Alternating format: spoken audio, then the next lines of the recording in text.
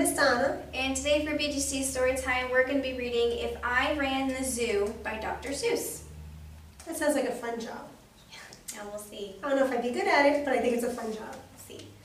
It's a pretty good zoo, said young Gerald McGrew, and the fellow who runs it seems proud of it too. But if I ran the zoo, said young Gerald McGrew, I'd make a few changes. That's just what I'd do. The lions and tigers and that kind of stuff they have up here now are not quite good enough. You see, things like these aren't just any old zoo. They're awfully old-fashioned. I want something new.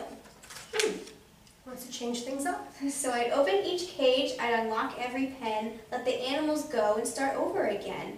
And somehow or other, I think I could find some beasts of a much more unusual kind. A 4-footed lion's not much of a beast. The one in my zoo will have 10 feet at least, 5 legs on the left and 5 more on the right. Then people will stare and they'll say, what a sight. This zookeeper's new keeper, Gerald's quite keen. That's the gall-darnedest lion I have ever seen. He's got an imagination for sure.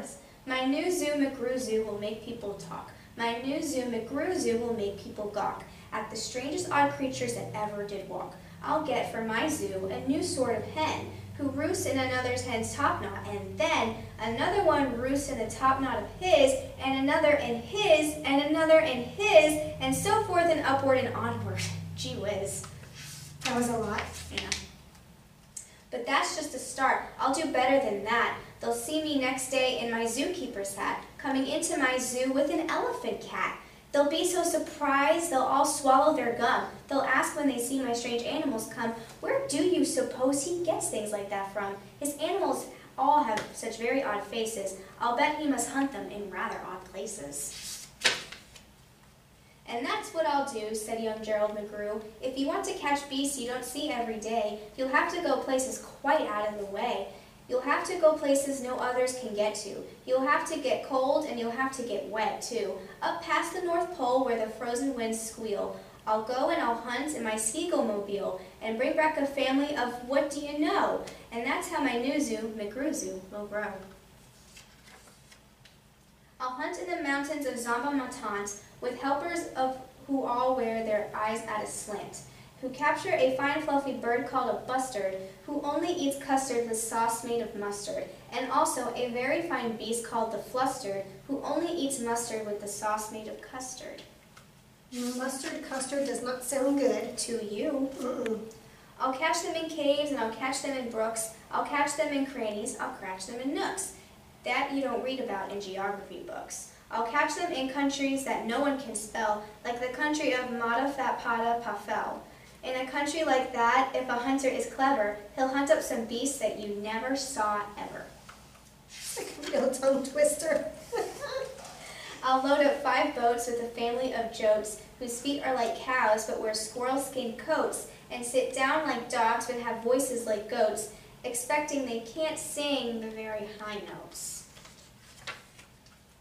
And then I'll go down to the wilds of Nantucket and capture a family of lunks in a bucket. Then people will say, no, I like that boy heaps. His new zoo, McGrew Zoo, is growing by leaps. He captures them wild and he captures them meek. He captures them slim and he captures them sleek. What do you suppose he will capture next week?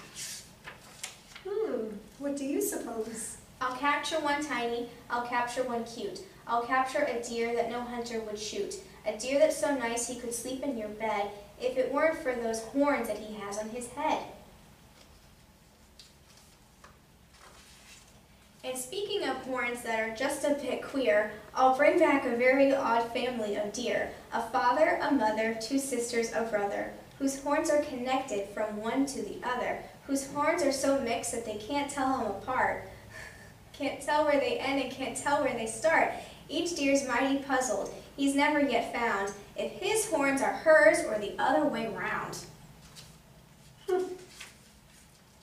I'll capture them fat and I'll capture them scrawny. I'll capture a scragglefoot mulligatawny, a high-stuffing animal fast as the wind from the blistering sands of the desert of Zend. This beast is a beast that the brave chieftains ride when they want to go fast to find some place to hide. A mulligatawny is fine for my zoo, so as is a chieftain, I'll bring one back too. This zoo is going to be huge. It's gonna be huge. In the far western part of southeast North Dakota lives a very fine animal called the Eota, but I'll capture one who is even much finer in this northeastern west part of South Carolina. When people see him, they will say, now by thunder, this new zoo, McGrew Zoo, is really a wonder. Most beasts are quite friendly, but still, in some lands, some beasts are too dangerous to catch with bare hands. For those that are ugly and vicious and mean, I'll build a bad animal catching machine. It's rather expensive to build such a kit, but with it a hunter can never get bit. A zoo should have bugs, so I'll capture a thwel, whose legs are snarled up in a terrible snarl. And then I'll go out and I'll capture some chugs, some keen shooter, mean shooter, bean shooter bugs. Wow. Wow. Wow. I'll go to the African island of Yurka and bring back a tizzle-topped tuft mazurka, a kind of canary with quite a tall throat. His neck is so long if he swallows an oat for breakfast the first day of April, they say, it has to go down such a very long way that it gets to his stomach in the 15th of May.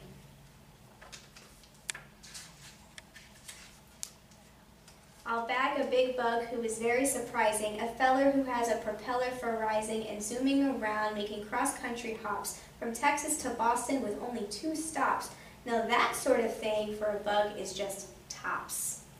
And when I've caught him, then the next thing you know, I'll go and I'll capture a wild tic-tac-toe with X's that win and zeros that lose. He'll look mighty good in this zoo of McGrews.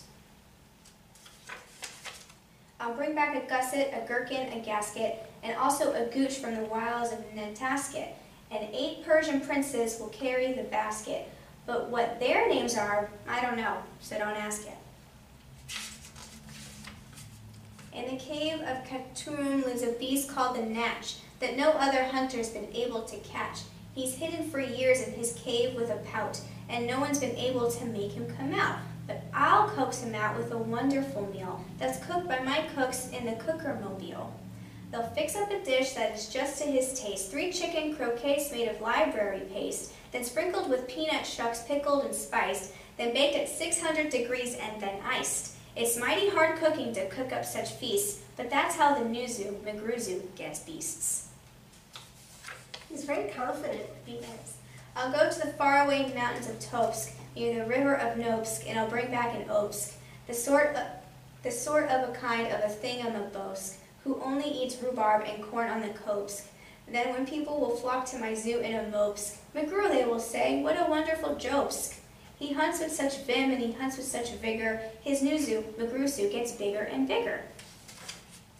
And speaking of birds, there's a Russian Poluski, whose head ski is red ski and his belly is blue ski. I'll get one of them for my Zooski McGrewski.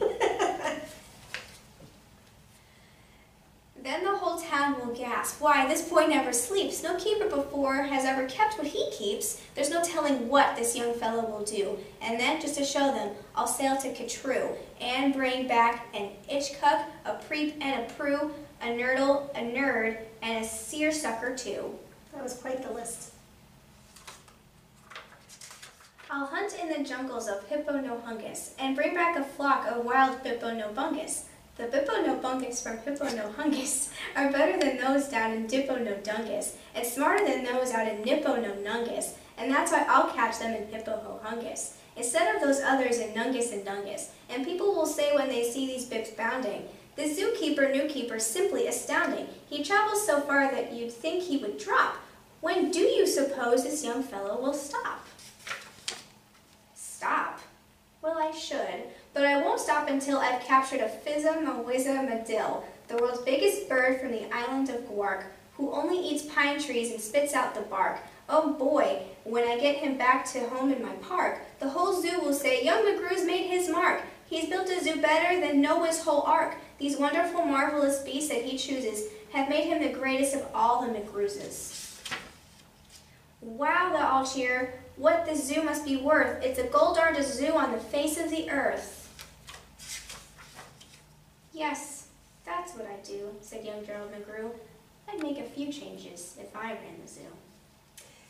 That's more than a few. That is more than a few. What That did you zoo would think? be huge. It would be huge. That was an interesting read. I think my tongue is in a knot. So with that, thank you guys for tuning in. I hope everybody's having fun at home. We'll see everybody soon. Stay well. Bye.